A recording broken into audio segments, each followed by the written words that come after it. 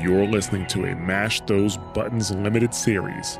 Visit us at mashthosebuttons.com.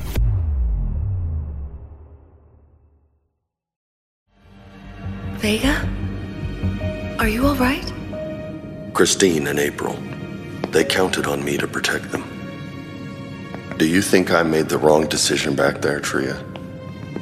I think you did what any good leader would do. There was no right choice, so you made what you thought was the best choice. If I were Commander Shepard, I would have found a way to save all those people. Well, you're not Shepard, you're James Vega. You know, it's funny, Admiral Hackett gave me some similar advice once. I know how hard you try to protect everyone. Sometimes circumstances make that impossible. You can't blame yourself, James.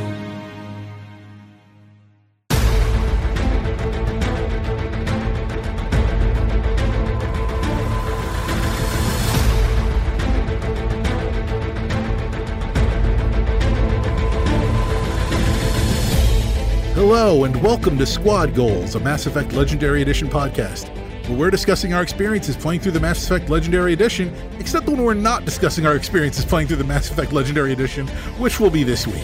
My name is Nick Zelenkevich, and I'm joined by Chip Locke. Howdy, Space Cowboys. And Corey Kurabara Treadway. Greetings from space.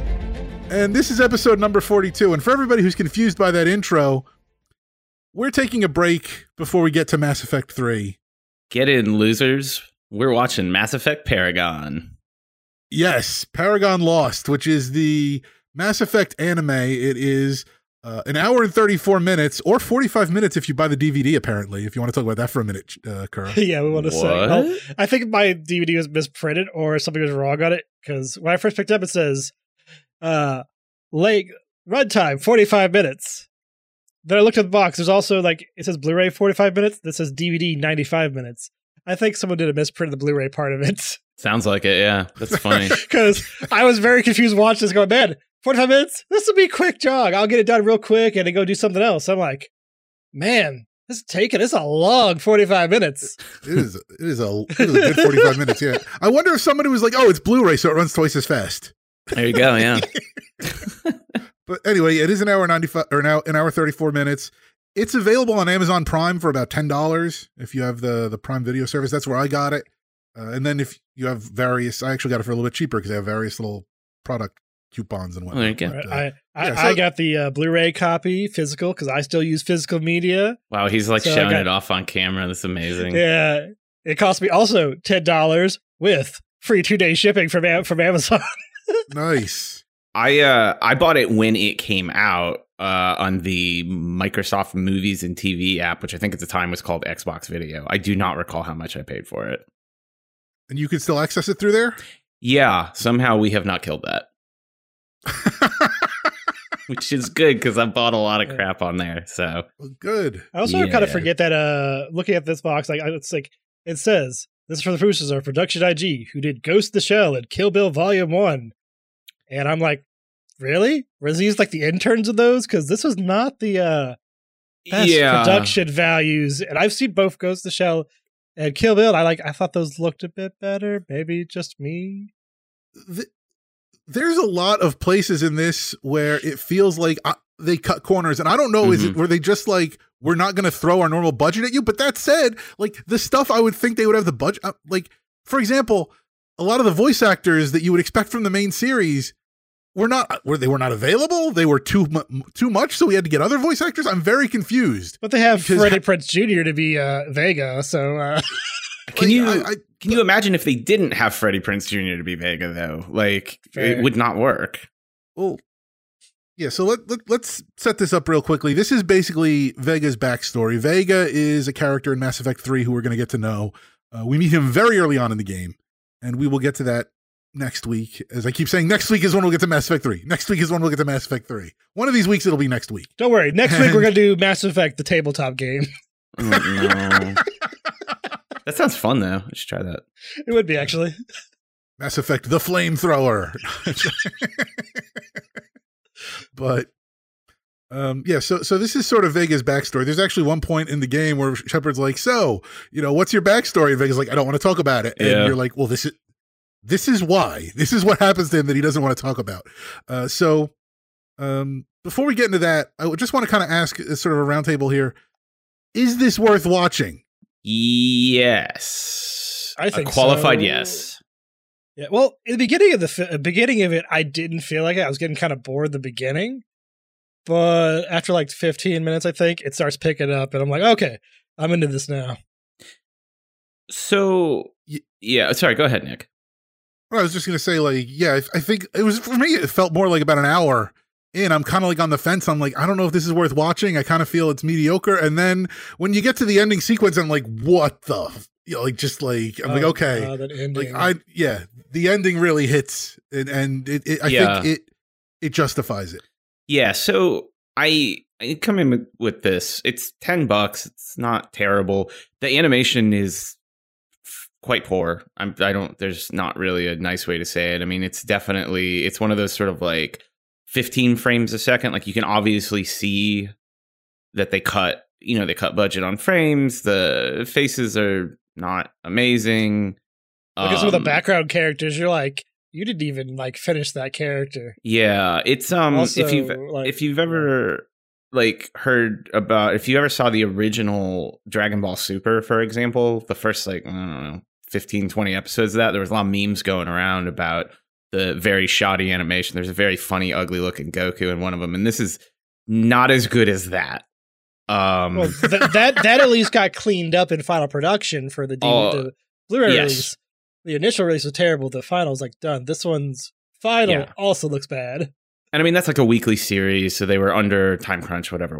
Like, it's not, but if you're coming here like, oh, cool, and Production IG is good. They're a very good studio. Like, you mentioned, Nick, they've done Ghost in the Shell. They've done a whole bunch of other stuff. Like, I don't know what the state of them is today, right? Like, because animation studios rise and fall. Everybody's into like UFO Table right now, for good reason. They're putting out incredible work, but like, I mean, at the time this came out, I think that IG was doing, I don't know if they were the ones who did Ghost in the Shell standalone complex, but like they were still doing really good work. I know they were. I think BioWare also, and yes, / they EA did do Ghost in the Shell standalone complex. Yeah. And I think that came out, like, Second Gig, I think, came out kind of around this time frame. So they clearly, like, had the talent in the studio. I think EA or BioWare just didn't want to pay for it. They're still doing stuff. Their last stuff was, like, Moriarty Patriot and Ayoshi as well for 2022. So, okay. And Attack on Titan Junior High and Noblesse, which also is really good, and Psychopaths 3. So, yeah, they still work on the good stuff. Yeah. But, like, I guess where I get confused, because they have Anderson, Hackett, and Liara make appearances in this.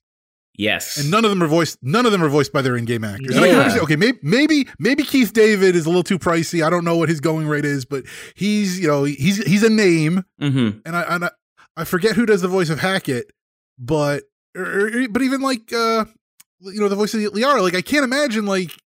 If they were major characters in the video game, I can't imagine their going rate would be that much more. I know they had Patrick Seitz, who's a known voice actor. He wound up replacing. Also, to let you know, Anderson. Admiral Hackett is Lance Higginson, also is Bishop from Aliens. Yeah. Ah, okay. Yeah. I mean, Allie Hillis feels like you could get her. I mean, she's been in a lot of stuff. It's definitely not the kind of, I mean, maybe she was busy, recording lines for the 17 Final Fantasy 13 games that were coming out around then. I don't know. It could have been a scheduling thing. It could have been, honestly, I think it's budget. I mean, I think like the worst thing I will say about this film is that they clearly didn't have a big budget. It just shows. They spent it all on Freddie Prinze Jr. That or those amazing CGI sequences that they intersperse in there. Yeah, so that was a funny thing. So I actually watched this with my fiance, who we're not as far along in Mass Effect, but it's not like I don't think it's like wildly spoilery, and it'll be fine. It doesn't matter. But like I would finish Mass Effect 2 before you play this game because it slots in naturally there. But it's not. Anyway. And she was like, wow, some of these backgrounds and like CG look really good, and like and then the animation was. The rest of it was not that. I thought the CG looked a bit dated. I don't know. Maybe it looked good back in 2012, but it looked I've seen better 3D back in 2012 and earlier, so it's like I mean, and I mean, like there's one part where it's like everybody jumps in the Mako and they're driving, and it's a whole CGI Mako, and I guess they're trying to be like, look, it's just like the game, but it's like actually I think it looked better in Mass Effect 1. Yeah, I did forget to mention in my DVD box, I have a code for the multiplayer of Mass Effect 3 that expired in 2012. So, cool. I'm glad this is still here. Cool. That's like a weird pack-in. Okay. Like, who's buying? I have a sticker with the Normandy. Email us with your favorite character in Paragon Lost, and we'll send you the code for the DLC. Yeah, it's all you. What is it? Does it give you the multiplayer DLC, or is it one of those like, fun bucks things? Because they had like boxes. Let me read it for you. Thank you for purchasing an official BioWare product. Please register your product with your unique code on social.bioware.com/redeem for access to bonus multiplayer items. Okay. So it's a multiplayer like item pack. I mean, that's that's a nice little pack in. Like, because I was about to say, like, anybody who's buying Mass Effect Paragon Lost is not going to they're going to be buying Mass Effect 3 like day one. They're not going to need a DLC code. Oh no, it's just really funny because I got this now in 2022 now. Yeah. This expired in December 31st, 2012, so this is almost 10 years old. Are you saying they didn't sell through their inventory of DVDs? Yes. No, this is literally made back then. I'm impressed that somebody's selling this for $10. They're probably, because the write down on that for a literally like 10-year-old DVD, like that's got to be written down to basically nothing. Like the asset value of that. You think so? Cool take for them. But yeah, so now I've crapped all over the animation. The story is great. And I've seen a lot of, we'll talk about James later. We'll have an episode or half an episode for him. But I've seen a lot of commentary about how he's one of the weakest overall squad mates. And I don't agree. I wouldn't agree even if I hadn't seen this. But this gives him so much more depth. Yeah, well, yeah. Even in the game, I wouldn't say Vega is very weak. Like we'll get to later. But like, I found him a more captivating human NPC than the ones we got in the first game, and I wouldn't say the second game. Like at least the first game. He's no Caden, I'll tell you that. Yeah, yeah. Well, before we go any further, I just want to point out here. Then we're all recommending that you should watch this if you have the opportunity. So yeah, at this point from here on, we're going to start spoiling stuff beyond, the Mako appears. So, if you spoiler want... alert, there are some ships you might see in Mass Effect 2 that I forget those little transport ships. So, spoiler for that. There's some shuttles, yes. Mm-hmm. So, go, as I said, it's available on Amazon Prime. You can get the DVD off Amazon. Go order it. Take the 2 days for shipping if you need. Watch it. It's only an hour, 34 minutes. Hopefully that's not too long for you. And then once you've watched it, come back and we'll go through it. If you don't feel like watching it, that's fine. You can come along and we'll spoil it all in its glory. But go ahead and, if you want to watch it, go check out now because we're about to just go full bore. So that said, like the thing about James, like I had like one opinion of him starting to play through the game, and like I'm still fairly early in the game, but like to see him go through all the stuff that he goes through here, I'm like, dude, I had no idea. Right. Well, I just had no idea. Well, before I watched this, I didn't even know this was actually about Vega. I didn't read the back of it. I'm just like, oh, a Mass Effect. There's a human on there.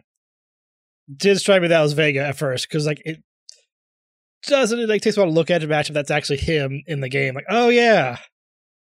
Yeah. You have to squint kind of hard at his animated character to draw that. Like, well, it's like recently when Cad Bane appeared on Boba Fett, and everyone was like, he doesn't look anything like he does in the Clone Wars or whatever. He looks so much better in the Clone Wars, and they're putting up the thing side by side. And then somebody was like, yeah, because all the characters look exactly the same in real life as they do in Clone Wars, and they had all like Christopher Lee as and then they have like the stylized Christopher Lee from Clone Wars next to it. I may have to mention I have not seen that yet, so hey, cool. I know that Cad Bane's in there. Oh, I'm sorry. I mean, it's not that new, so Yeah. I've been busy. I made time for this for the show, but I won't tell you what episode or why he shows up. It makes sense for the series, so yeah. Anyway, moving on. But yeah, it takes a moment. Like once you understand, like, okay, like this is all very stylized. Then you're like, okay, that's James. Like, it's like you have to put it through like a filter to be like, okay, that's what James looks like, and all the other people. I mean, they look like people. The Krogan in this, oh yeah, look bizarre. Yeah, like, it took me a moment to register. Like they have to be Krogan just by process of elimination. They're not any other race. Well, they're like kind of like sharks more than reptilians, which is weird. Yeah. Also, like there was like the Vorsha looked really odd. Like they were closer, I felt, but still their design just didn't transfer. Fiance was like, "That's a shark dog." Yeah, and she was like, "Oh yes, oh my god, yes." That shark dog bit that dude's face like right off. Like, yup. Yes. Also, maybe it was just me, but the aliens to humans, the aliens were quite a bit bigger than the humans, and I was like kind of curious why. Like the Asari were like the same size, but like. The collectors were massive. Yeah, they were. And their weapons, it's like, yeah, what would happen there? Like in Mass Effect 2, if we all played, they're like the same size. You can go and punch them in the face. Here, they're like Vega's like up to their knees and needs to like shoulder mount the freaking assault rifle that usually Shepard's just one handing. I'm like, what is this? Yeah, that was weird. I don't know what to say about that. I need to go back to Mass Effect 3. Just is Vega like super short there? Like, no, he's is huge. No, Vega's a huge person. He's a mountain of a man. I mean, he's not super tall, but he's thick. Yeah. He does not skip chest day or arm day or leg day or any day. I'll say that. Oh, yeah, and you do see him doing some pull-ups in the background when you're down in the cargo bay. So yeah. Anyway, let's go ahead and let's hear about what happens in the first part of the movie set 2 years in the past, and then we'll come back and start talking about that. A squad of Alliance Marines prepare for a drop onto the colony of Fel Prime, which is under siege by the Blood Pack. As they drop in, the Blood Pack shoots down their shuttles, leaving only a handful of Delta Squad alive. We are introduced to James Vega, who takes over as leader for the injured Captain Tony, as well as squad members Camille, Rookie Engineer Nikki, Sniper Milk, Pilot Mason, and Biotic Essex. They manage to regroup and Vega heads out hoping to catch the Blood Pack leader in a one-on-one fight while Camille and Essex outflank their forces. The plan falls apart, but Milk is able to snipe the Krogan leader just before he can kill Vega. They capture the Blood Pack second in command, a one-eyed Krogan named Brood, and are debriefed by Admiral Hackett, who says they are to remain stationed on the colony, as it is valuable due to its pharmaceutical manufacturing. Hackett warns Vega not to follow in Shepard's footsteps. So I wanted to get that out of the way because I want to talk about the Krogan Brood for a moment. Because I thought he looked like they were trying to draw Kenpachi from Bleach. That's funny. That's now that you say that. I didn't think about that. Definitely kind of looks like Kenpachi. Not the same kind of like attitude, maybe? No, but the eye patch and then the way they drew his frill, it spikes out around his head. And it took me, I'm like, that looks like the guy from Bleach, but he's a Krogan. But yeah, like that's my main problem with the opening sequence is one, it takes a moment to adjust to the anime style. Yeah. Two, they don't introduce everybody's name as early as they should.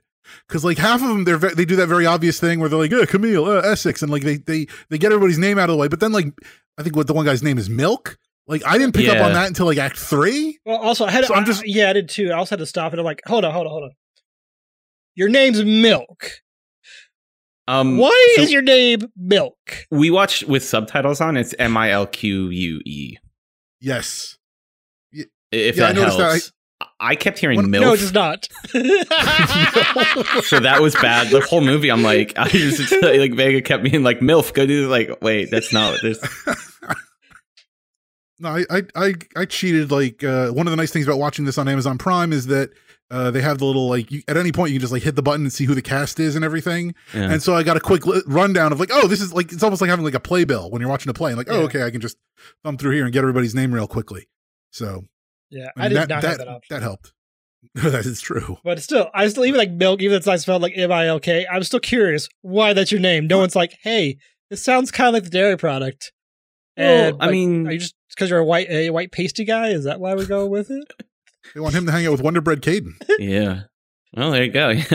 I mean, there was like obviously the famous Harvey Milk. It is a last name, the surname that some people have. It is weird though, and I don't think I've ever seen Milk like Milque. It's a new one for me.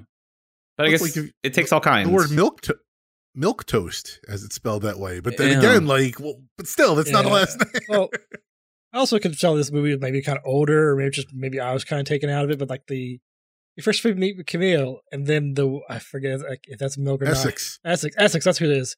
It's just like, hi, let's start off with the sexual harassment before we drop. I'm like, yeah. What is this? This is just awkward and makes no sense.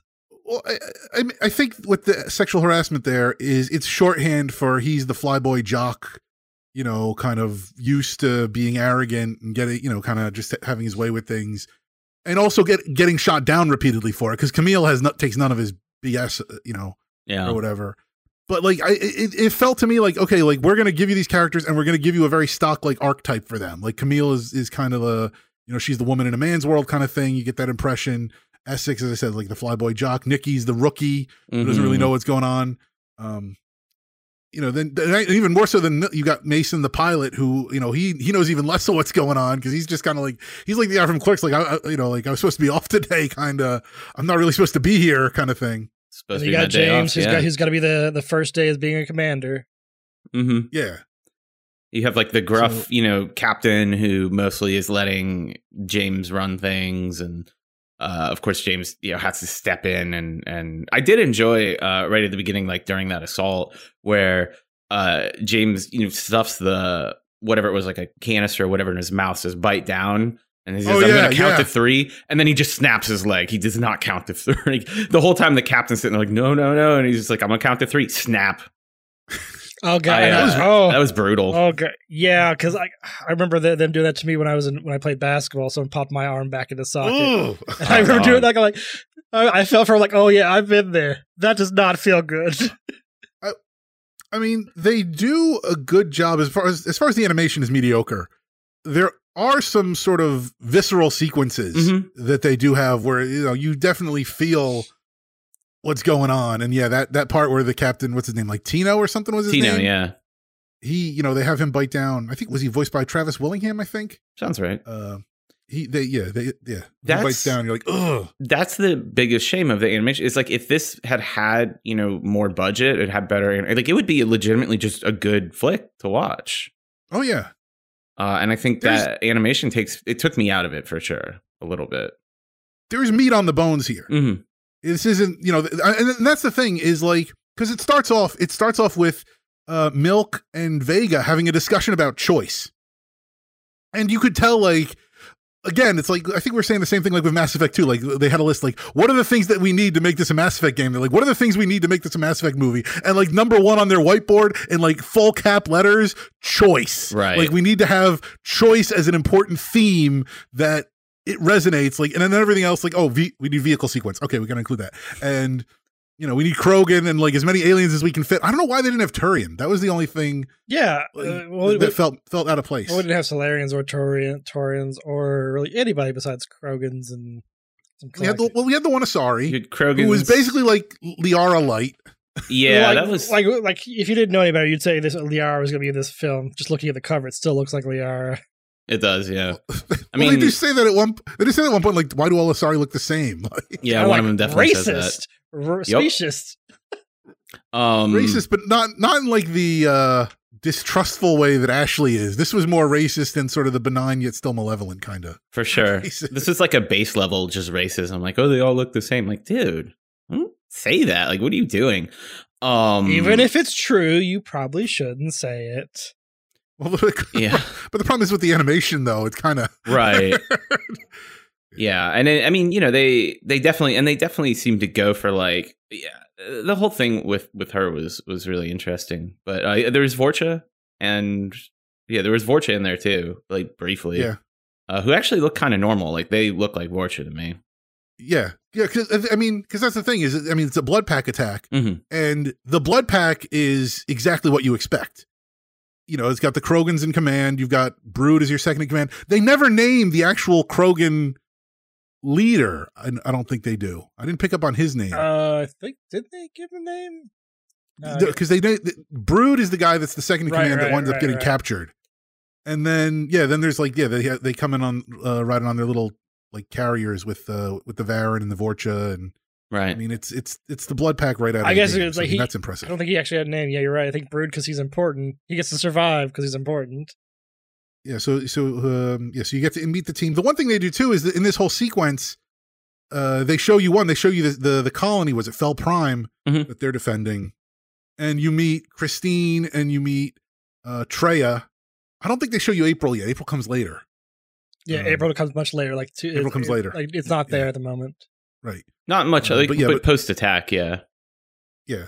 So you see April and Treya, as Treya being the Asari, who are in the, like sort of trying to defend the city. And they're all excited because the Marines are there, even though the Marines immediately get shot down and it's not going well for them, but they managed to repel the attack in the end anyway.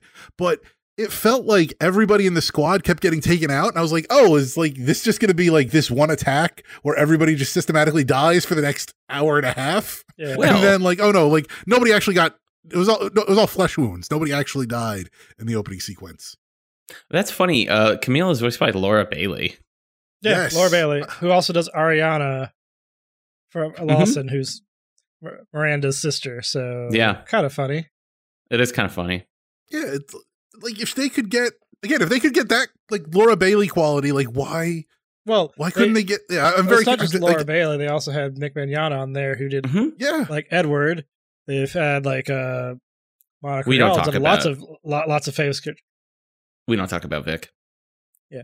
Funny story. I've met Vic and I've met Monica in here. I've known them in person. Yeah. Oh, that's cool. Wow. They're very Vic's interesting, but Monica's very nice. That's good. But yeah, it's here's a bunch of jarheads and their archetypes. Welcome, meet the squad. Yeah. Yeah, and so they basically kind of, manage to repel the fight. And then you get that one little sequence where, again, it makes me feel like the Krogan, the whole thing about, the Krogans have honor, because like Vega's like, yeah, I'll go out and I'll fight them by myself, and then you guys will come around and take everybody else out. And yeah, then, then Brood is like, all right, we'll do that. Or no, it's not Brood, it's the Krogan boss. That's right, because that's when he comes out, and then he's beating Vega's butt, and then that's when Milk picks off and just blows his head up again. Another visceral scene. Yeah. Well, I thought Milk died. I thought he got like killed early on because he's gonna snipe and then hesitates and then blip. Like, oh, okay. Yes. I guess you're not gonna come back. Oh, you're fine. Flesh wound to the ear. What they needed was somebody needed to use like a med pack mid fight that would heal everybody from wherever they were. Yeah, but the way they looked like he got hit in the head, it looked like he got hit on like his right ear through his skull, but I guess it just grazed in the other direction because it's not the way the Force looked. It looked like his head went there. I'm like, nope. He's dead. Oh, fine. I thought he was dead too. They, for a movie where they do kill a lot of people, like they took their time about it. Yeah, it took a little while to get to the. I think I thought they clipped his neck. I don't know. Right, and for this film, the entire time I'm wondering who's gonna survive in this? Because I know most of you can't survive for Mass Effect 3 besides Vega, who has plot armor. Right. Well, again, especially if you've talked to Vega in Mass Effect 3, he's like, yeah, I had a really bad time at this one time. I'm not talking about this isn't going well. Mm-hmm. So it's not just that Vega has plot armor, but pretty much nobody else has plot armor. It is literally only Vega. Yeah, I'm also still survived how they survived that shuttle crash because the way it exploded, I'm like, everybody's dead. Oh nope, he somehow can land that ship with just 2 thrusters in the front part. You don't need anything from the rear part of the ship. It's just designed to be able to split parts. Still kind of flies. Okay. Sure. And more people in the squad survived than really should have? Yeah, the entire squad survived. I don't know, I think there was, they were Delta Squad, I think, right? That sounds right. Yeah. I think Alpha and Beta squads, they got taken out. Mm-hmm. Yeah. So it's, so it's there are casualties, but we don't really see them because the people we're focusing on are the people who are going to make it into the, to go on. So that makes sense. Do we have anything to say about this sequence, or we're pretty good here? All right, well, let's go ahead and hear what happens when we jump ahead 2 years. 2 years later, the Marines have settled in on the colony. There are rumors of colonies disappearing, and we wonder about the new defenses, including a massive cannon, that have been installed in Fel Prime.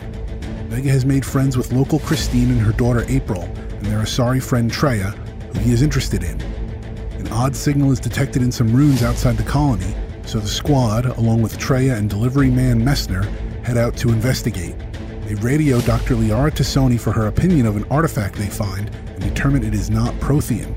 They destroy the artifact, but before they can head back, a collector ship appears. The swarm penetrates the colony's shield and begins paralyzing its citizens. The Marines return to the colony, but it is now vacant. Eventually, they find a cluster of paralyzed colonists, including Christine and April. Vega and Treya hide while the collectors gather up the remaining colonists in their pods to abduct them. They decide it is time to fire the cannon at the collector ship, and Vega leads everyone except Mason to the control tower. They fire the cannon with half charge and the shot is deflected by its shields. The collectors come for the Marines and grab Camille.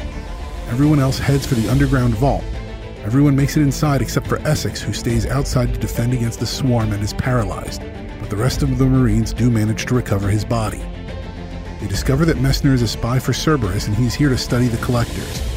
Nikki discovers in the facility an antidote for the swarm's paralysis. They test it on Essex, but it doesn't work. The collectors bust into the vault with a Praetorian that contains Camille's head. Mason freaks out and is obliterated. Vega releases the imprisoned Brood, who tells them he has a ship. They head to the ship but are pursued by the Praetorian. It injures Nikki, but Essex appears with the vaccine having apparently worked now and helps Vega defeat it. Nikki dies from his injuries. Vega shares a flask of terrible liquor as the remaining squad agree that they need to assault the collector's ship. Yeah, I was confused when the movie started and they're talking about Shepard being dead, because I'm like, wait, like when does this happen? Like, is Shepard Shepard's dead? Like, don't they know like Shepard's alive now or no? And then then we jump ahead 2 years and I'm like, oh, that makes sense. Like this must have, like, the initial attack must have just happened like right after Shepard was killed or whatever. Right. And now the 2 years later, this is when Shepard's going around working for Cerberus because obviously you've got the collectors out and about. So yeah. But the regular grunts don't know about that yet. They're not sure. They don't know that Shepard's fine with Cerberus. All like Vega knows, like, so remember Shepard for forever at Normandy with his badge, which he made that quickly. I think they reference Fel Prime in Mass Effect 2, I believe. When you go to where you meet Ashley or Caden? Oh, Horizon? Horizon, thank you. I kept wanting to say Horizon. Like, no, I'm just thinking about Forbidden West. But yeah, when you go to Horizon, I believe one of the colonists there mentions, like, yeah, they got Fel Prime or something like that. So, I think the chronology in this is kind of annoying. Like, I wish that they had just put the year on there. Like, when the squad first shows up to defend the colony, just put 2183 on there. Like, come on. Just something. Some kind of data. It's like... Right. And I was kind of hoping I get to actually see how the Mass Effect worked again, but still, it's like, we'll go through it and not show you space travel through Mass Effect. Like, come on. Also, I liked how the uniforms, like, they changed the uniforms to these green overalls. We're special forces. We're here to defend the colony. Now we're all wearing green outfits. Okay. Well, I think that was to emphasize they had become part of the colony at this point. I mean, they've been there for 2 years. And this, like, you think special forces, like, they're kind of like go in, do something special and get out. You don't think, oh no, we're going to have a standing occupation, right? Or standing protectorate of a friendly colony. But it makes sense because even then, like, they start talking about, like, well, why do they're putting that massive gun in and the shielding, and they're like, well, why are we doing all that? Like, clearly, like, they're worried about something coming that they're not telling us about. And of course, we all know, like, oh yeah, that's the collectors that are coming because. What, really? Oh shit. Yeah. I mean, and they do talk about, like, the problem is it's kind of a throwaway line, but they say, like, this is a pharmaceutical facility, and one of them says, like, yeah, we make a bunch of medicine, basically save all the kiddies. I thought he said kitties, like little whiskers and stuff, but that's what children. He said kitty. I thought he said kitties, yeah, well. with a D, yeah, I thought cats. Yeah, I did too. No, it's children. They're making medicine to distribute to other colonies, which is important. I mean, that's a target you want to defend, and it would be very valuable for other other mercenary groups to come and like take that stuff. But it does seem weird. And they even say this, like, well, why are we, we got in, we did the job. Why are we still here? And they never touch on that in the movie. Well, it's kind of they do as far as the antidote goes. That's why the antidote is there. Yeah, I guess. Well, it's kind of at least that was my interpretation. Was like it's not like that's. I mean, because when Nikki's on the, I think it's Nikki who's on the machine there, like going through, looking through the files. Mm-hmm. Like that's why they have access to that. That's why they are able to synthesize the antidote there, is because they have this facility. Yeah, that I thought like that, and that's why it was a strategic thing that they wanted them there to protect it, because it is important, and that's also why I think the collectors wanted to hit that. Because they had their own intel that said like, oh, hey, we should probably take this facility out. It just didn't feel like well connected. I think this is a place where they could have done better. Actually, I don't even think the collectors knew about that thing. I think that Lily was just on their list. That's also possible. Well, actually, no. They we'll talk about it later. But one thing that kind of threw me off this opening area, like you hear speculate about the Cerberus conspiracy. That's fine. We know what's going on with Cerberus. We know it's Shepard and them. But we meet this little kid, April, and I'm like, my first thing is like, damn, you're an ugly kid. I'm very sorry. Ooh. Ouch. I even have my wife like, am I being crazy? Like, no. There's something wrong. I'm not sure they did for like designing her, but when you look at her face, you look at her close up, it is not pretty. Did anyone else think April looked like Ken Pachi from Bleach? I mean, I think the facial animation just needed more time to bake or whatever. Like, it was. I agree. Yeah, I had the same reaction. Like, I saw her and I was like, oh, that should be a cute kid. And I think by the time she showed up, I was already like, okay, like if you squint, it's fine. And I was like, okay, this is what the animation is. I'm not going to question it too much. I mean, she seemed like standard anime kid who's there. I mean, she had the nice little relationship with James where it's like, oh, you're the little, you're my little private or whatever. Like, I got very confused because it felt to me like James was kind of like sweet on the mom, except like, no, he's sweet on Treya. Right. So like he's way too like, I mean, he's a Marine, not that he shouldn't be friendly with his, the people he's protecting and whatnot. But it seemed like if he's going to be that sweet on the kid, it should be because like he's in on, going in on the mom, not for he's going in on the mom's a sorry friend. I think he just thought she was a cute kid and they were friends. It wasn't really into the mom. I didn't get that he was hitting on the mom. No, he wasn't. My wife was watching with me. She's like, is that her dad? I'm like, no, I'm pretty sure that's Vega's not her dad. Not that we know of. Sorry. No, but what did you think of like the James Treya relationship? Because she didn't like, obviously, like she's all, you guys shouldn't be here, like, you guys, because they go to the relic and she's like, that's your first reaction is to blow up the relic instead of studying it and all of, and it's like she's clearly got a chip on her shoulder and it's like, what does he even see in her? Because she's got like, other than the fact that she's just a sorry and therefore just generally like attractive, like what would he have any interest in her? Because she's just giving him a cold shoulder the whole time. This is really one time I kind of agreed with Essex because like I was watching that too. I'm like, oh, you're into her. Why? Like, what about her? Like, Perso-wise didn't seem interesting. Tractors-wise didn't seem interesting. And like the other guy's like, of course, look, everybody likes the blue. And I'm like, no. What? Of course, the sexist Essex would say that. Yeah. No, Essex is the one who didn't say that. I thought it was Essex who said that. He didn't understand why it was like oh. It was someone else said that. Like, oh, I think it was like milk or yeah. The sexist guy was not the one who made the comment. Oh, good for him. I spent a good amount of this. I spent a good amount of this movie trying to figure this out because they have like it kind of. I think my conclusion, and it could just be made up BS, was that Vega wants like he's one of these people that's just kind of likable, like approachable, whatever. And she wanted nothing to do with him, and so he more than just like, I don't know. I assume that they wanted to have like a romantic relationship. I feel like that was or he wanted to have one with her, but I think he also just wanted her to like him. Yeah, like I don't even know if I couldn't even tell if he wanted a romantic relationship. He just seemed to be like, it didn't like something he was that into her. Just more like, hey, you want to be my friend? Stop being an ass to me, maybe. No, but like. Well, I'm going off the fact that everybody in the station there, when he's out there with her alone, and they're like, "Now's your chance, make your move." Like, Yeah. And I mean, that could just be generic ball busting, but I feel like in that case, like they're ball busting for a reason to get you through. Like, oh no, he's kind of sweet on her, and I mean, it does. The assumption that he's into her does set up what's going to happen later on. That's Yeah. fair. Because That's it fair. makes it makes that decision all the more like, is he doing this for the right reasons, kind of thing. I think he is. Yeah, I mean, I think he is supposed to be into her. This again is a place where like the subtext. Yeah, they probably got it actually, because that scene where they're like, "Go on, make your move, bud," and and then they're like riding the tram or whatever, and he's just standing there like an idiot. I think he was into her because she wasn't into him. I mean, I really think it was that simple. Oh, that's fair. That makes sense. Plus, sorry. Especially someone like him who's very focused on his body. Mm-hmm. I mean, I could see him having that kind of like, oh yeah, like chicks dig me kind of thing. And then when a chick doesn't dig him, he's gonna be like, what? And then like, Right. Yeah, that'll really get under his skin kind of thing. What did you think of Messner?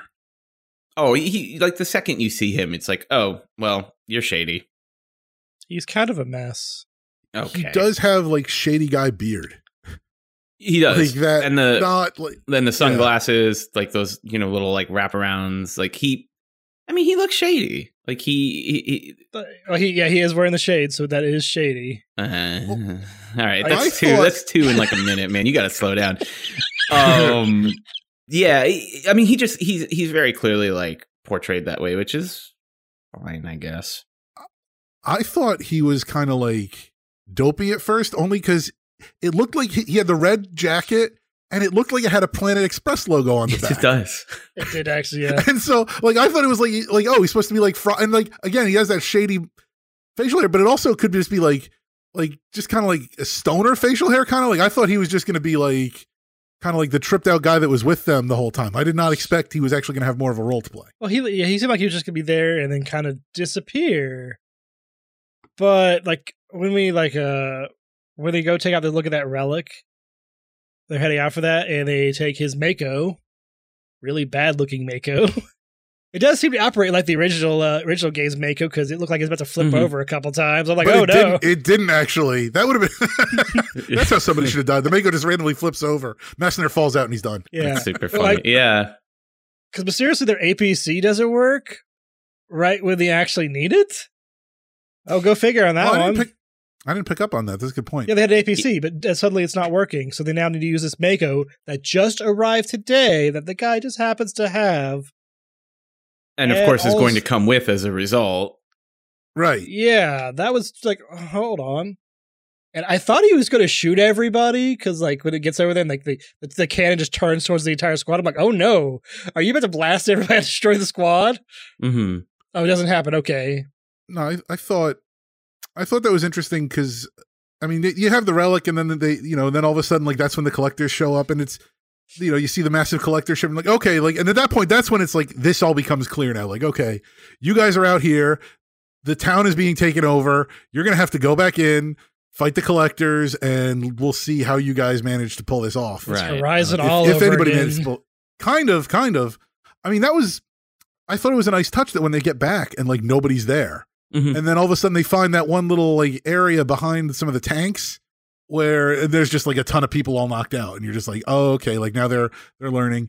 It felt like a good like refresher. Like maybe this was good back in the day. Like if you watch this right before Mass Effect 3, like here's some stuff from Mass Effect 2 that you may not have remembered. We're going to give you all the details again, like because the collectors have their swarm that comes in, and then they come in and then they put everybody in the pods. The pods look super creepy this time. Yeah, they Yeah, did. well, Yeah. Before we get to that, we kind of skipped over the part where we make short contact with Liara. Oh yeah. Yeah. Like right when That they destroy was- the relic, they make contact with her and talk about the Reapers and everything.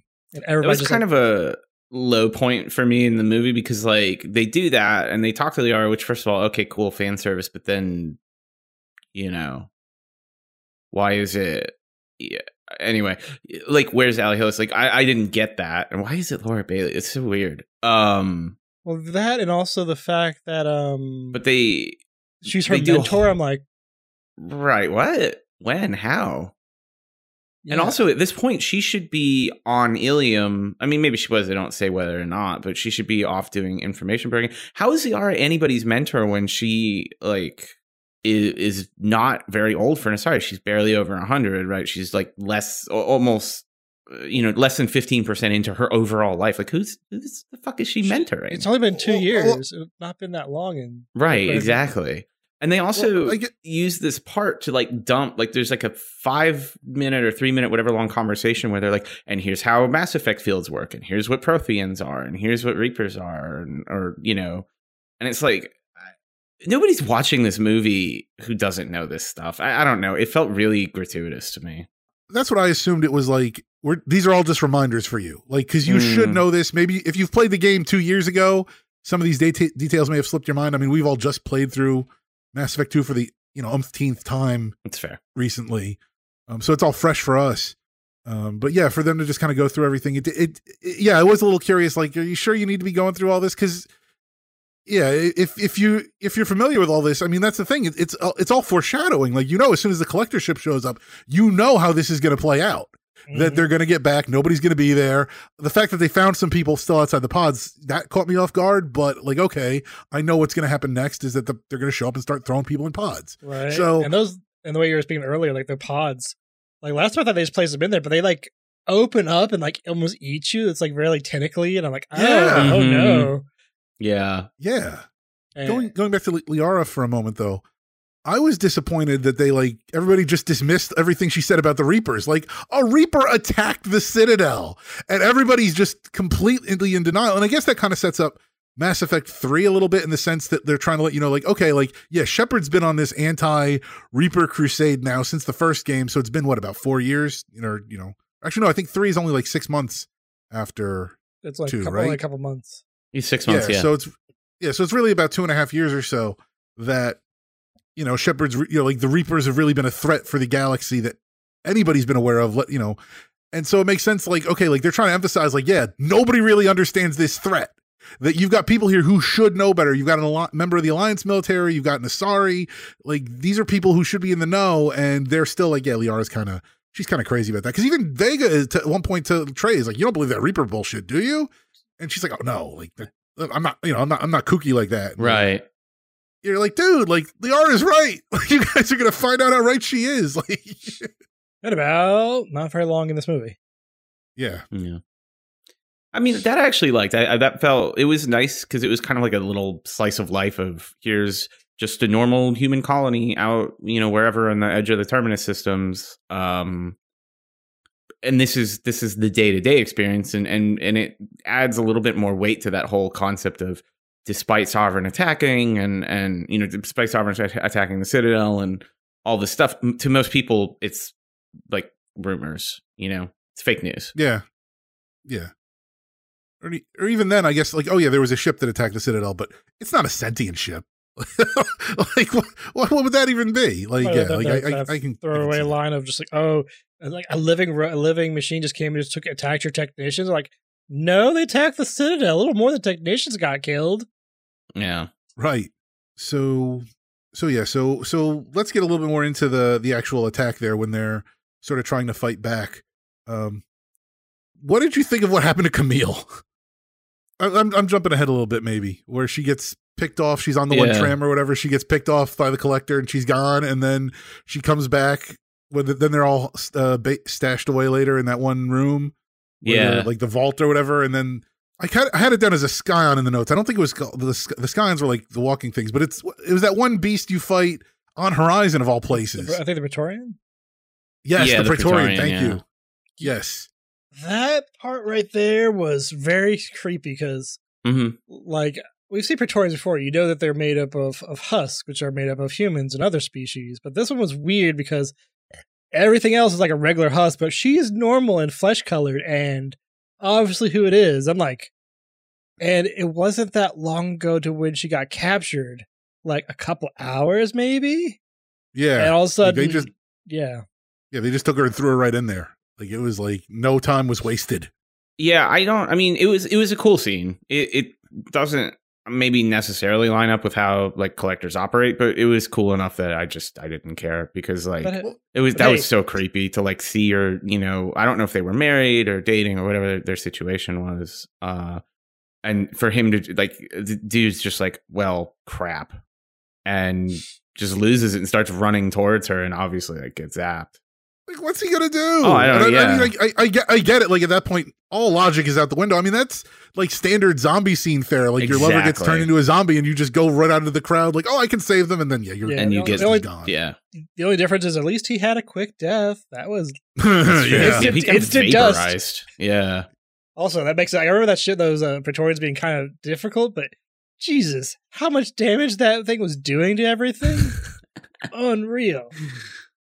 But yeah, they had like that green beam that they had that felt more powerful than the whatever laser is on like the ship that Shepard encountered. Not that laser wasn't powerful in its own right. I mean, it blew the crap out of the Normandy. Right. But this one was like shooting through the ground and just completely destroying everything. Can we also go to the fact that this collector ship that right there, the one that attacked the Normandy had one gun in the front. This one has guns all over. Its sides open up with the weird green eyeballs that shoot laser beams of destruction. And it has a shield. I don't remember the last one having a shield. It was literally just a floating rock with guns. That's like, true. I also have shields. We won't send that one after Shepard. We will send the one that's unshielded and only has one gun. Well, maybe they were gonna send it after Shepard, but after this they can't. I think like the wild thing about this is maybe that other ship also had, you know, other guns, but it had like one main gun, right? Which was like the length of the ship's body. But like the side guns on this thing, first of all, very cool, like creepy standard, you know, Akira ass eyeball turns into a laser. Awesome. Very cool. Like that's that anime aesthetic I love. But yeah, each of these little like side guns seemed at least as powerful as the original collector ship's gun that took out the Normandy. Yeah. Yeah. But going back to the start of this attack, though, it just still was like a standard attack, which they had shields on this colony, which is good. I'm like, oh, you're just thinking of defending your colony. The swarm is like, what shield? I just fly right through. It don't do nothing to me, bro. Like, no. Which I guess you still have to wonder, like, how early was this in the Alliance's dealings with the collectors? Because, like, they had, well, on the one hand, they were working on an antidote for the swarm toxin. So they at least knew that much. But then they also, like, they had no other means of, like, blocking the swarm. And I guess maybe you can't. Like, you can't, unless you, like, encase your colony in, like, a literal bubble. And then, you know, and then make sure there's no way that a little insect-sized thing could get in or out. Because, I mean, there's the one point even where they, like, shoot down the rubble outside the vault that they're trying to get into, and they're like, okay, that'll stop them. And then the bugs just get right through. They and just they're crawl like, oh, through, crap. yeah. Yeah. Also a cool scene. And that's where you get Essex sacrifice number 1, where he stands out there and it's like, okay, I guess that's where he's done, but then he's not because they drag him back in. Yeah. So also this when the collectors are attacking here, there's that scene right there where Christine and April get paralyzed with swarm. Am I crazy in wondering why Vega didn't just pick up April? Like, I can understand, okay, you couldn't get Christine, you can't get both of them. April's not very big. Small child, easily, even paralyzed, easily pick up in your arms. Mm-hmm. Why did you just leave him there for the collectors? We can't get him now, but you were there right before they attacked. You could just grabbed her, dragged her over to that little ditch where you and your sorry girlfriend's hiding, and just I think the problem at that point is you're still dragging around somebody that you need to be light on your feet and mobile, and well, you could still take them where they couldn't be seen, not leave them out in the freaking street in the open. Yeah. Ultimately, I think we know that wouldn't have made a difference, and they could possibly have been worse. Yeah, and I think like his goal at this point, like Vega's goal for much of this was, once the collectors show up and they start collecting, is we're going to beat the collectors, we're going to get the people back. And so, like, in furtherance of that goal, like, the more time you spend dragging people around, the less time you're spending dealing with the imminent threat of collectors. Yeah. I still think it could take him to a safe location, so that's like one less person to get.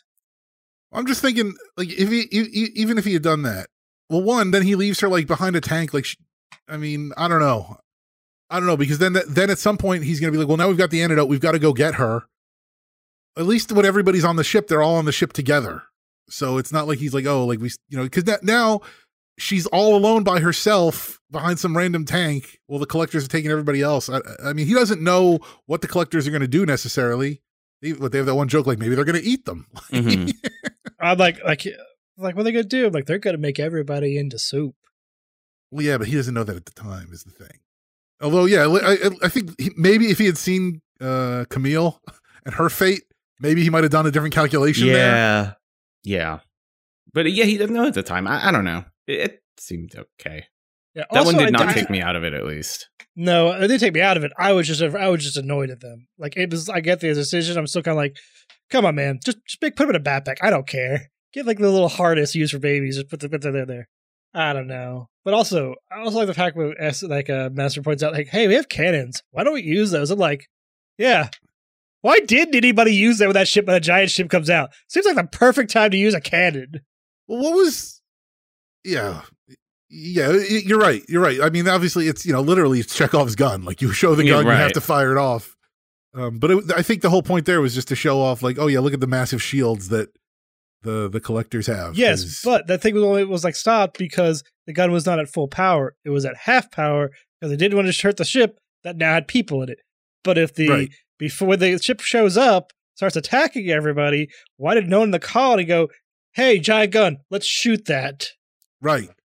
Yeah, because there were a bunch of military still there. Why were they not warming that? I mean, when that whole like Independence Day ass scene was happening, you would think that you would have at least a little bit of time to start charging the gun and shoot the dang thing. At least get it charged under the assumption someone will come along and hit the trigger, even if we can't because we're all paralyzed. But again, I don't think they understood. They didn't understand the threat they were up against. They didn't know about the swarm coming in to paralyze them all first. Oh well, when I see a ship that comes in and starts shooting things, I'm like, okay, it's coming in. Just start shooting at it. Just get rid of it. No, you're right. Yeah. But I think they clearly didn't know the threat. Is I think the only takeaway there. Yeah. But plus it leads to that choice there again. The theme being choice. Vega's got to make the call. Do we shoot early or do we hold off until it's fall? And they did what they did. So because that then the follow up there is when he has the discussion with Treya. He's like, oh, I made the best decision I could at the time with what I knew. And and that's the other thing is that you make the best decision you can at the time. That's kind of that's the ending to the theme on choice here is you're making the best decision you can, and then you have to live with the consequences. Mm-hmm. So then they go. We find out that Messner's working for Cerberus. Shocker. I'll admit, I was caught a little bit off guard, but I was like, that makes sense. Well, it makes sense, except for the part where Messner is like, I don't know, just shady. Just super shady. I'm like, all right, but doesn't Cerberus already know about all this? What is Cerberus doing right now? How does this make any sense? Like, I don't get what they're doing. And you never get that's the thing about Cerberus is you never get what they're doing. They're doing what's best for Cerberus in some capacity. But yeah, it made sense in the way that it's like, oh, like he was able to evade the attack. And at least you think at the time he's still working with them to like actually get off the planet. Like he still has a vested interest in his own skin being saved. That you understand he's more than just a delivery guy. Oh yeah. I wonder if this is meant to kind of tie in with what the elusive man clearly knows about the collectors and doesn't tell Shepard, right? Like this is part of how he got that intel because this all happens while everybody thinks Shepard's dead, and then at the end of the movie, they finally are like, well, rumors of Shepard's death are exaggerated. So I wonder, like, the timing here, and this is again frustrating. Like, please give dates. I wish so that we could tie this together.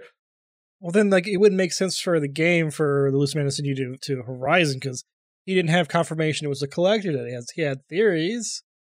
Did this not confirm think he already? did, though. I think he knew, right? Like, I think he tells you he doesn't know, but it's really there for Shepard to see, to have an encounter. Like, he's setting it up. He's exactly. Like he's playing this long game with Shepard where he's like, look, I know all about collectors. I know how to get them to go attack a colony. I've got all this intel from Messner or, whomever, other Cerberus operatives, but I want to show Shepard this and string them along to get them to where I want them to be. Go get me that human Reaper. Right. Yeah. So, how did everybody feel about our good buddy Brood coming back? It was overdue. I was disappointed they didn't let him out the first time. I was like, just get it on with it. You're going to let him out. Well, that part was like a little dragged. I'm like, yeah, just bring him out. Like, we're gonna keep him here. I'm like, why? It's been 2 years now. Literally, guys, it's fine. Yeah, no, it was good to see him back. And again, at least you've got a squad with an Asari and a Krogan on it, so it feels a bit more Mass Effect. More Mass Effect, right? So and Brood, he did a good job. I mean, he gets them the ship which they need for the next part, and he fits in. Like you can tell, like he's at least like, okay, I'll be I'll be behaving now. I'm good. I'm a good guy now. He seems motivated to live. Which I mean, he's acting in his own self-interest. He's good. He's fun. He's very Krogan. Yes. Like he's always like, it's time to go, like have an honorable battle, like honorable death in battle, and let's blow shit up and all that, all the good Krogan stuff that you want. Yeah, right. I love the part where you get to the ship. And the guy's like, "You got any guns?" It's like, dude, I'm a Krogan. We love guns. Yeah, that was a laugh out loud moment. That was legitimately good. Let's come back to that in a moment. Let's hear what happens for the rest of the series once they decide to go and attack the Collector ship here. Brood pilots his shuttle through the eye of the Collector laser and they breach the ship. The Marines are busy fighting and Vega orders Brood to take out the drive core. Messner says he can't allow that and shoots Brood in the head. The shuttle crashes as the Collectors blow up the vacant colony. The crew awakens, paralyzed, in pods, except for Treya. Messner admits he was working for the Collectors and needs Treya to decode a Prothean beacon aboard the ship. Messner admits to planning the artifact earlier. Vega suddenly escapes from his pod. He finds Brood, who is still barely alive, and his last act is to give Vega a power cell. Vega then frees Milk and Essex, who managed to evade the poison because Vega spiked the flask they all shared earlier with the antidote. They send the antidote down the pod tunnel to the holding cells where the rest of the colony is held. Vega finds April and loosens her pod so she can get out when the antidote kicks in and she wakes up. Messner, meanwhile, exposes Treya to the Prothean beacon, and they see a vision of the Protheans fighting the Reapers and becoming Collectors. Then they see that they are building Reapers out of humans. Messner records the information on his data cuff and throws Treya in a pod. Treya is ejected into space. Vega tries to catch her and fails. Vega and Messner tussle and Vega stabs Messner. Vega is grabbed by Collectors, but Milk saves him from a commandeered ship. Colonists are now rousing from their pods. Vega is looking for Messner's data cuff, and Treya radios that she grabbed it when he threw her in the pod. Vega lets Messner get blown up. Vega has to decide whether to save Treya and the data before she burns up in the atmosphere, or whether to save the colonists now free in the Collector ship before it crashes and explodes. Vega agonizes and grabs the ship's wheel from Milk. We jump to Vega with Treya and Milk standing before Captain Anderson and Admiral Hackett. We recovered Messner's data cuff and Vega is promoted. It is revealed that Shepard is alive. They ask Vega to join the N7 program, but he is unsure. Vega and Treya return to the ruins of Fel Prime. They find April's doll, and James has flashbacks to everyone dying when the Collector ship crashes. He admits to Treya he doesn't know if he made the right choice, and salutes the fallen. So I'm pretty sure when he pulls out those guns there, they're all like heavy weapons, aren't they? No, they're shotguns. They were shotguns? Okay. Some of them looked like some of the heavy weapons I thought. They are heavy weapons. There are heavy weapons, but they also have the Smitter shotgun. Like it's mostly Krogan, like the stuff you usually see Rex, and Rex is holding like a lot of Krogan. I guess it makes sense. Like they're shotguns, but to like humans using them, these are freaking huge shotguns. That makes sense. I did like how they integrated the powers throughout the fights. Like you see in cryo armor and like all the biotic effects get used, like warp and what's the one where they send the little ball or whatever. Can't think of the name of it. The lift one or the pull one, or I think both. Of them, there's also singularity. That's the one I think I'm thinking of. Singularity. Yeah. We also get to see like a drone and stuff from like the tech side of it as well. Yeah, the drone kicks ass. Like, I like engineering. It's fun to play and send out tons of drones. That saves Vega's butt there at the one point. Sure does, yeah. Yeah, so they do a good job of integrating all the abilities there. But yeah, then I was surprised when Messner, like Brood's like, yeah, okay, we're going to do this. And then Messner just turns and shoots him. Just because I did not see that part of it coming. That part, that threw me off. Like mostly like, yeah, it makes sense. I'm like, okay, I get it. You're double crossing again, but what is the goal here? Why did you? Right. And then that's when you get you get everybody in the pods on the ship. And that's where you get the payoff to the sequence earlier when they're sitting around and they're passing the flask and it's that sort of like everybody's buying in moment, right? And they're passing the flask. And then like, oh no, the payoff to that is he just fed everybody the antidote. Like that made a ton of sense. Yeah. I was kind of like, how are they going to get out now that they're paralyzed? Oh, they have the antidote. Oh, okay, that's a smart idea, Vega. Good idea. Yeah. Dangerous, but good. Oh, I don't think we mentioned the fact that also that the percentage of this formula was 69%. Nice. Yeah. So Sub was really immature with that one. I'm like, really? Does that? I mean, it doesn't predate the very good number, but I feel like the meme nature of it has only grown since 2012. So maybe the writer was just like, this seems like a high number, but still reasonably risky. Probably not, huh? They knew what they were doing. They knew it. Right. So. But also, this is part where Mesner, Mesner's like, yeah, I'm working with the collectors. And I'm like, I'm here to find out all their information, what they're doing, and everything else. And I'm like, aren't there like 4 collectors right over there listening into your conversation? What? This part really felt like it went a little bit off the rails for me because they were trying to like explain Messner's role in all this, and I never felt like it entirely made sense, and it wasn't obvious like who he like. Wait, are you working for Cerberus? Are you working for the Collectors? Are you pretending to work for the Collectors Force? Like what the fuck are you doing? Yeah, he was like one level in too deep over his head. Yeah, I guess so. Yeah, I was made no sense. I'm like, all right, and then he's like, hey, we have this Prothean thing on this ship. We don't get why it's here. You don't? And so like that's another like little beacon's like, oh, the Reapers. They were behind this. They turned the Protheans into collectors. Aha! And then the collectors are just going like, yeah, okay, whatever. Yeah. They both talk about it really loudly, not very hush hush.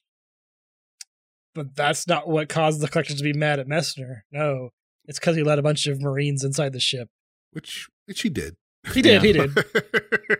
No, again, I thought that was like a little bit of like, here's just some exposition that you may have forgotten about. Because again, like anybody watching this should know about the the Prothean beacons and stuff. I was just disappointed we didn't get the standard, it's a Prothean beacon, here's the gibberish with the meat and the machine images that we were standard in Mass Effect 1. I thought that's what they were going to see. It was nice that they got a little animated sequence, and then they went back to it again for like more animated sequence. Like, here, we're going to show you even more about what's going on with the Protheans and the Reapers and stuff. Mm-hmm. And I guess that kind of justified Treya's existence in this thing, other than just being like Vega's quasi love interest. Like, okay, like here's an actual role for her. Yeah. Oh, and then also love those bodies around there that Mesner's like, yeah, I had to try it out, and they all like freaking showed it out somehow. I'm like, oh yeah, he turns into just a complete piece of garbage. Yeah. When he finally dies, it's like, yeah, that's just desserts for him. Oh, for sure. Yeah. I did like the sequence where Treya grabs his bracelet and then gets thrown in the pod, and then the pod gets ejected, and like Vega's like trying to stop it and just fails miserably. That was good. Like that was a good, because you see him, you do it, you're like, oh, that's smart, cool. Like I would have never thought of that, and it doesn't work. It doesn't do shit. I mean, it was clever. Like it just wasn't enough. It was good. Yeah. Like I this is like one of the things I like about this movie. I feel like the plot is really well written because it does show Vega's making choices, and to go back to like that whole theme of choices, he keeps making these choices. Not all of them are bad, but definitely not all of them work. I mean, they go on, and they definitely reference like going on a suicide mission, like yes, it's right on the borderline of feeling kind of too in your face about it. But I think it lands, or at least it landed for me. But yeah, he'll make choices, and they don't always work. Yeah. He's a football coach that he's going for it on 4th and 1, and he calls the wrong play. Maybe like 4th and 1 was the right call there. Your field position, winning percentage, all that stuff. But yeah, you just didn't quite execute properly, and you didn't get it. But Aaron Donald shows up and ruins your whole life, and you had a guy wide open for a touchdown that would have won the game. I'm sorry, Cincinnati. Yes, anyway. I'm still fuming about that. So. Anyways, non-football talk. Non-football. But yeah, he is. He's going for it on 4th and 1, and he's playing the odds, right? Like the analytics or whatever. It's like, well, you have a 60% chance. Yeah, but you also have a 40% chance of just this not working out, much to your detriment. Yeah. Right. Separate from that, during that flashback sequence, one thing I noticed is they show the collector base. Nothing weird. The strange part in there was it looked like at least 10, maybe 20 collector ships. Like the one that attacked Shepard plus the one that's attacking now. So I always thought for the longest time there was only one collector ship. I'm like, man, that's gotta be inefficient. Because every time, like, I also thought it was one because every time Shepard got attacked, it was always the same ship that was attacking, the same signature. There's like a one or two throwaway lines in Mass Effect 2 where they say, oh, that's the same collector ship that attacked the original Normandy. Like, clearly alluding to there's multiple collector ships. And there's another place in there too where somebody says like, it's the same ship, or like the Harbinger has a hard on for going after Shepard. So they like try to tell you like, yes, there are, many collector ships, whatever, 10, 20, however many. You just only ever get to hang out the one because that's where Harbinger lives, and Harbinger would very much like to ruin Shepard's day. Yeah. I wish we had gone over that when we had our discussion about how many people they could fit on that ship. That's a good point. If there's multiple ships, that changes the math. It does. That's the one thing that confused me, because it sounded like it's the same ship meant they only had one ship. That's the way I took away from the game. But in saying this, I'm like, oh, you'll have multiples. So when Shepard attacks your base, you send one of them, not multiple, just in case. Really? Well, the question becomes... A good point. I think the question becomes one that, are the other ships at the base when Shepard attacks it then? Or are they still out in the universe? In which case, they're still out in the universe, which means there are collectors hanging around, and maybe without the Reapers controlling them through their base, Harbinger loses control or whatever of them. Maybe they're just kind of free agent collectors now, trying to figure out what they do with these giant ships that can hold a lot of stuff. Yeah. Or the other thing is, they were all docked, and for whatever reason, they only sent the one after Shepard because that's this ship's entire purpose. Because I didn't even pick up on that when I thought every time they said it's the same collector ship, I thought they they were just acknowledging like, oh yeah, this is the same ship. Therefore, there's only one collector ship. And so I thought this was the same collector ship too, even though it was doing some different things. I was like, oh, we just didn't see the eye cannon or whatever, right? In the game. And then like at the end when it blows up, I'm like, that's not the same collector ship. I mean, or they're very good at repairs. Very good. Take from cinders and dust into fully working ship of massive magnitude. Yes. Recycling. The Reapers know best. Mm-hmm. That's actually more impressive than Cerberus rebuilding Shepard. Seriously. Yeah. Yeah, no, I guess there are multiple, but it does raise a few other questions for sure. And yeah, where the hell are the rest of these collector ships? Why do we never see them again? Why aren't they part of the... Yeah. It's a little odd, but it's also impressive then, because it's like, okay, so Vega and Shepard are probably the only two people who have taken out a collector ship. I mean, Shepard took out an entire collector base, but still, the ship that went after Shepard and the ship that went after Vega are both gone now. Yeah. They're the only two people that have done that. And like, you get no idea, like when Shepard and Vega are interacting on, just talking, like, this is something you guys should be talking about more. Be like, hey, right. You took out a collector base. I took out an entire collector ship. Also, when Shepard took out the base, he at least had weapons and everything ready for that. He had a fully working ship when he attacked it. Vega had a barely working Krogan ship that's been sitting there for 2 years, and then a crashed shuttle that was also barely working. Most of his crew, not superhuman agents like the Shepard's crew is, just normal Marines and a bunch of civilians, and destroys the ship. Yeah. Well, and the civilians, but Yeah, well. Oh God, we haven't. Yeah, we talked about. We haven't gotten there yet. We're gonna get there. We'll get to that in a moment. Yeah, but I mean, this is like why I feel like this is why I would say, hey, this is absolutely worth your time to watch. Is it really transforms Vega? Like, Vega's a badass. Yeah, and he doesn't get as much of that moment in the spotlight in Mass Effect 3, and I feel like the game really undersells like what an absolute badass he is, because he's up on like Shepard level. Yes. I mean, he comes across as kind of a dick in all honesty. Like, I was like, what's this guy's attitude? I mean, he starts calling Shepard like loco or whatever, or at least that's what I think was one of the ways your dialogue can play out. And it's like, you're like, okay, like there's something up with this guy, but I don't like, he just comes across as like, it kind of, just whatever, dude, like get over yourself. It's like, right. He seems like he's actually justified in being over him. Like he's done some shit. When you meet him in 3, he seems just like a big meathead with kind of an attitude problem. And the why of that, it doesn't come across as well as if you've actually seen this flick. Yeah. Yeah, but like getting to this, like what we were talking about earlier, it's like right now, once again, they've started to destroy the ship. They've have Treya's going out there falling through the atmosphere. The ship's falling through the atmosphere. They're all turning red, about to explode. The Vega and them's got the ship. They're ready to fly. I'm seeing this. Well, goodbye, nice knowing you, Treya. Treya's gonna die.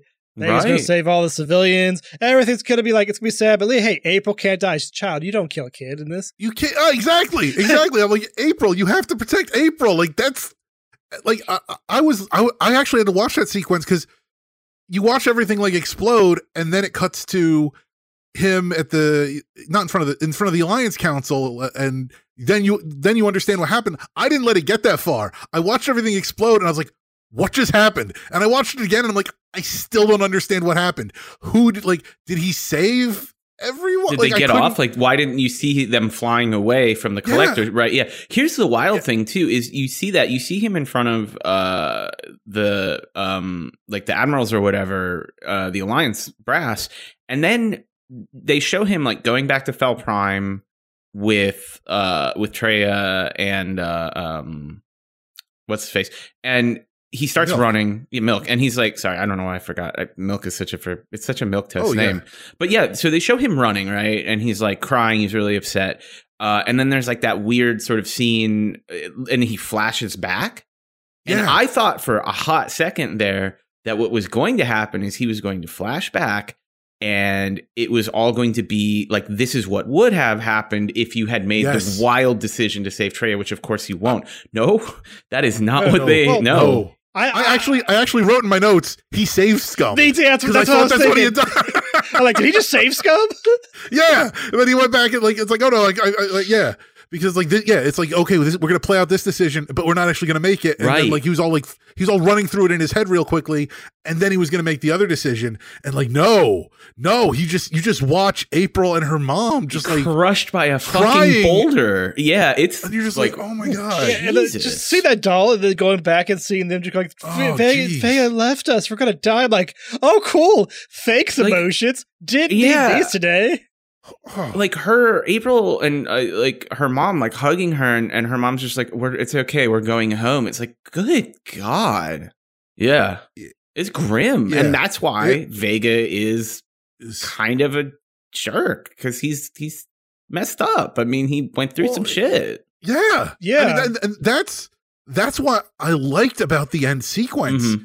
Is like, you go back and look at some of the decisions Shepard's had to make, like, you know, the Caden Ashley scenario. Even we've talked pretty loosely about, like, you know, when do you get Legion versus how much of your crew do you save in Mass Effect 2. I think that's a little more akin to this because you're losing multiple people in one. I think this is worse. Oh no, this is absolutely worse. I'm saying it's more akin, but still way worse. But like, at no point does like Shepard ever like really grieve over the loss of either Caden or Ashley. Like, and the problem is, I think when you talk to most players, like, well, who did you save? People either like Caden or they like Ashley, or they're kind of disinterested in both of them. I have yet to meet somebody who's like, oh my God, Caden and Ashley were my two favorites from Mass Effect 1, and I had to choose, and that was the most wrenching decision I've ever had. Yeah. Like, at best, you liked one of them. Like, and so it was never really a difficult decision. But like this was a difficult decision. Well, the fact, like, you just think about who died up there. It's not just 100 civilians would die, which is a lot. It's people he has. He spent 2 years working, living with these people. His commanding officer was there with him. Thinking James to come save them. Like little child, like who basically like said they're private. Like, those science guys with the glasses. Like everybody from the community was there, and I mean, so it's easy to put that like crux on. Like, April's the emotional fulcrum, but you're absolutely right. Like, it was way more than just that.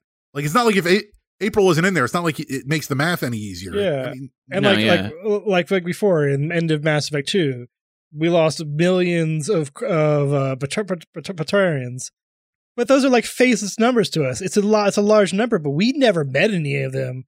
We lost, that's true. And like some of the decisions in the game were like you either had to save a military target or a civilian base.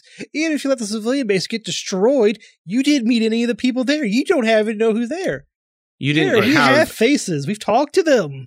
Right. It's funny you bring that up because I was just thinking about that little throwaway side mission in Mass Effect 2 where it's like, you can only stop one, like there's 2 missiles going for 2 different targets. You got to pick which target you're going to let survive. And like, we talked about like the morality of a decision, what makes sense, what's the right thing to do.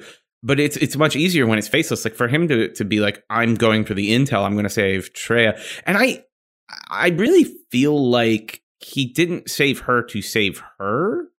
No. Right? Like it makes it pretty clear that like, yes, saving her is good. I mean, he even says to her right at the end of this, she says to him, why she says, why did you save me? And he says, well, at the time I thought I was making the best decision. And now I just don't know. Like that's brutal. Like, I saved you, but I mean, well, in the scheme of things, I don't think his information helped Shepard at all. Like, it was too late by now, probably. Exactly. Yeah, maybe help the Alliance. I don't know, but I mean, he's pissed about that too. Like, maybe it helps them chase down all those rogue collector ships that we were talking about earlier. And they even tell him like, like one of the lines that they say is like, well, it'll help us develop weapons and stuff, and like he's pissed about that. And this is a place. Yeah. God, I wish the animation in this was better because I think there's so much subtext that's lost on them just not having the budget to do those nice subtle facial animations because.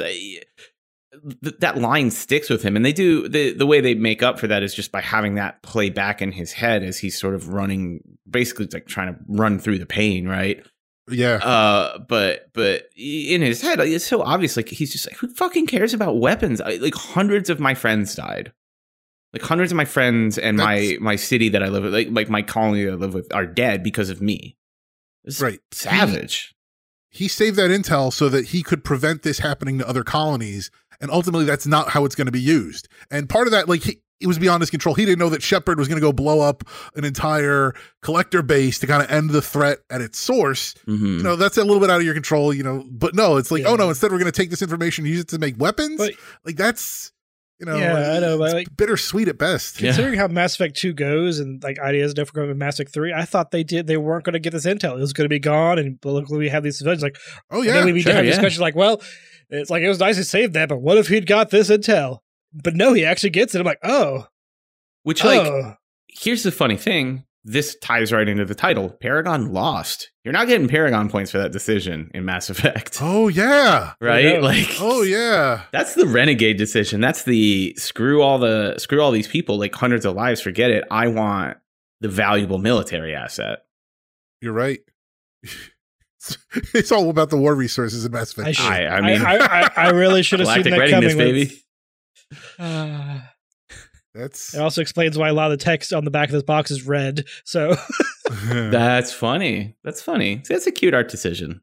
But I'm just like, again, like this informs Vega so much, and to know like this is what he's been dealing with, and like.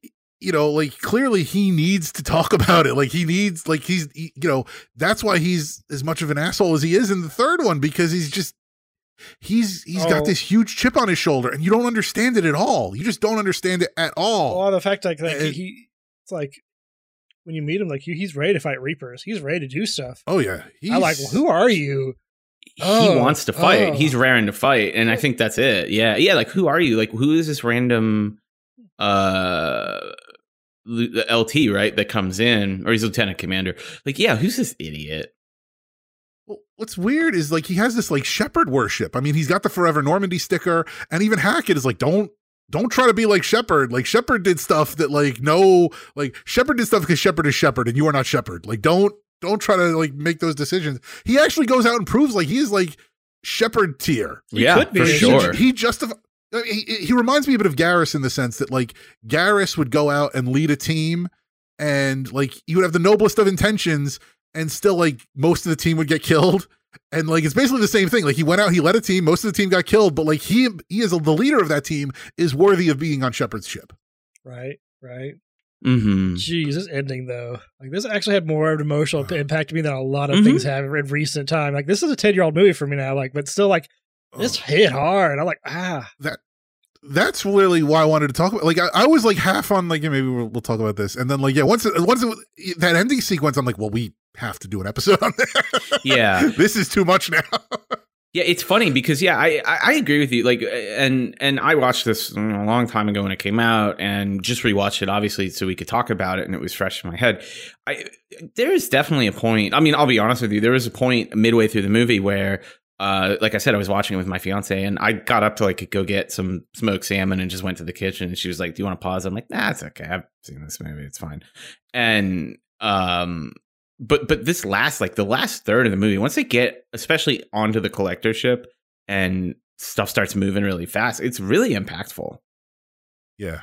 Well, the good news is that we should be done with Mass Effect hurting children at this point. We shouldn't have any of that coming. It's all over. At all. God, I didn't think that. Oh no. When you say it like that, Nick, I have worries. What? No. But hey, at least they have a memorial that looks really nice. Very nice memorial. So I have two questions sort of to wrap this up here. One, could Shepard have done anything better? Could Shepard have done anything different here? Or did Vega pretty much handle this as good as anybody could? I feel I don't like know. Well, actually, I think that possibly Shepard. It depends on like what Shepard has. Does Shepard have Joker and the Normandy? Maybe he could fly that fast enough to get all the colonists, and then like Joker picks up the colonists, right. And then Shepard grabs a shuttle, gets the intel. Everybody lives. But Vega is working with a inexperienced pilot, someone who's not flown before. Right. If we touched that, we might have forgot to touch about. But this person, somebody who flunked out of flight school. Yeah. Yeah. Joker, top of his school, better asset than bottom flunked out. So he wasn't going with good material. You know, it's like he did the best he could.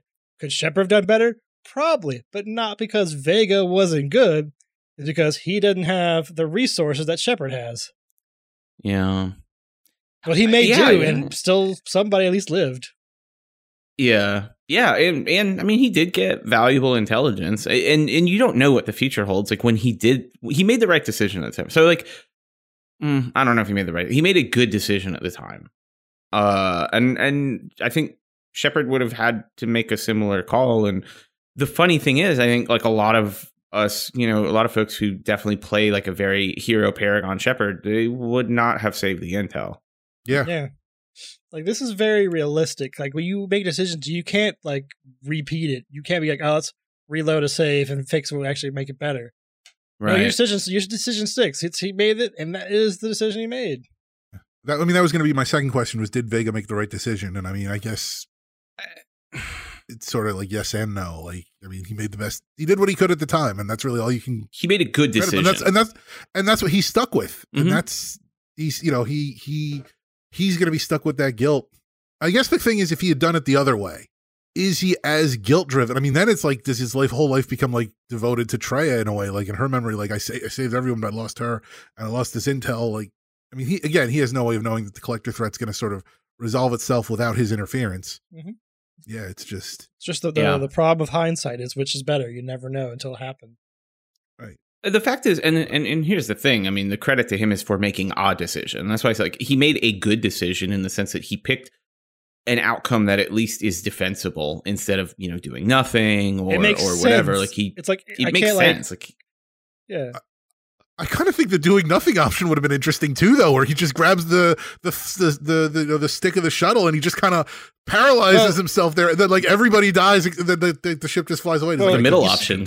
You saw that option. That's what the flashback was. He didn't do anything in that one. You saw them. He literally didn't go and save them. He literally just let everybody die. Yeah. Yeah. If anything, the other option is that he just flies the ship and crashes it right there. It's like, I'm not going to make a decision, and I'm just not going to deal with that. Then. Yeah. It's like, I'm Vega. This is not my favorite place in the Citadel. No. So overall, I think we recommend it then. So if you listen to it this far, it's still worth checking out for that heavy ending. Yeah, I was not expecting when you suggest like, hey, let's watch Paragon Lost. I'm like, it'd be fine. Be a little like I wasn't expecting anything too deep. Like maybe we'll get like a 30-minute episode, maybe 20 minutes. Nope.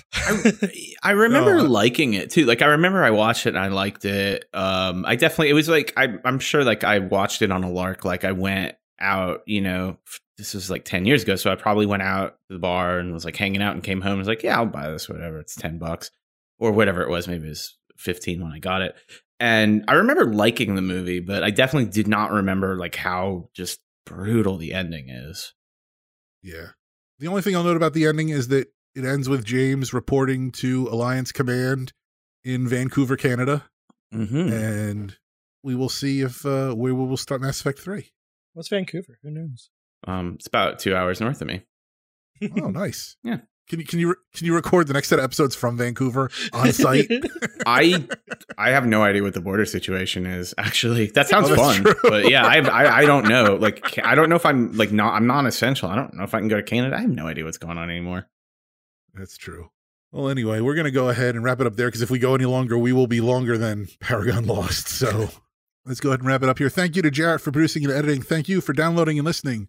We are at Squad Goals N7 on Twitter, also at the MASH Network. Find us on Facebook at facebook.com/mashthosebuttons.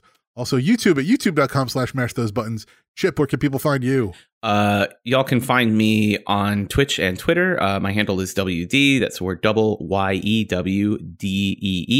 And here on the MASH Network on Wondrous Tales, where every 2 weeks we talk about Final Fantasy XIV and all the fun things that happen in that game. Kura, where can folks find you? They can follow me on Twitter at Kurabars, KURABARS, or on twitch.tv/Kurabara, where I should be making time soon to play some games. Maybe even show this new Digimon card game I'm playing a lot and show you how that game works. Nice. What about you, Nick? I am at WookieBH on Twitter. You can also find me here on the Mash Those Buttons Network on WoW Talk, talking about Warcraft news and guild management, and also over on the Torn and the Goblin, talking about Warcraft story and lore. Join the Mash Those Buttons community on Discord at mash.gg/discord and email us your thoughts or questions. Let us know if you watched Paragon Lost, if you thought it was worth watching, if you enjoyed it, if you would have made a different decision than Vega. If Vega is now your favorite, most compelling character in Mass Effect 3, email us at squadgoals@mash.gg. If you enjoyed this episode and would like to help us out, please share it and rate it if you can. And visit mtb.gg/support to see all the ways you can support Mash Those Buttons and all our great podcasts, including on Patreon, where for as little as $1 a month, you can gain early access to content, as well as to Patreon-exclusive content. You can also check out our Humble Bundle affiliate link, as well as our PayPal one-time donation link over at mtb.gg/support. And stay tuned to hear about other shows on the Mash Those Buttons Network. For Chip and Kura, I'm Nick. I should go. See you, Commander. This is my favorite podcast on the network. Now, guys, let's start Mass Effect 3 and make the right decisions.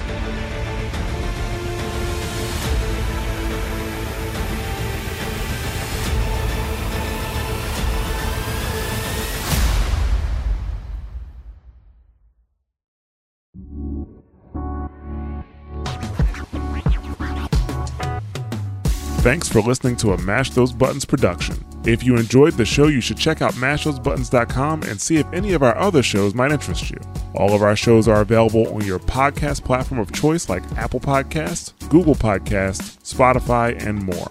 If you enjoy our content, you can help support Mash Those Buttons by becoming a patron at patreon.com/mashthosebuttons, where you can receive Patreon bonuses for as little as $1 a month. You can connect with Mash Those Buttons at twitter.com/The Mash Network, facebook.com/mashthosebuttons, or join our Discord at mash.gg/discord.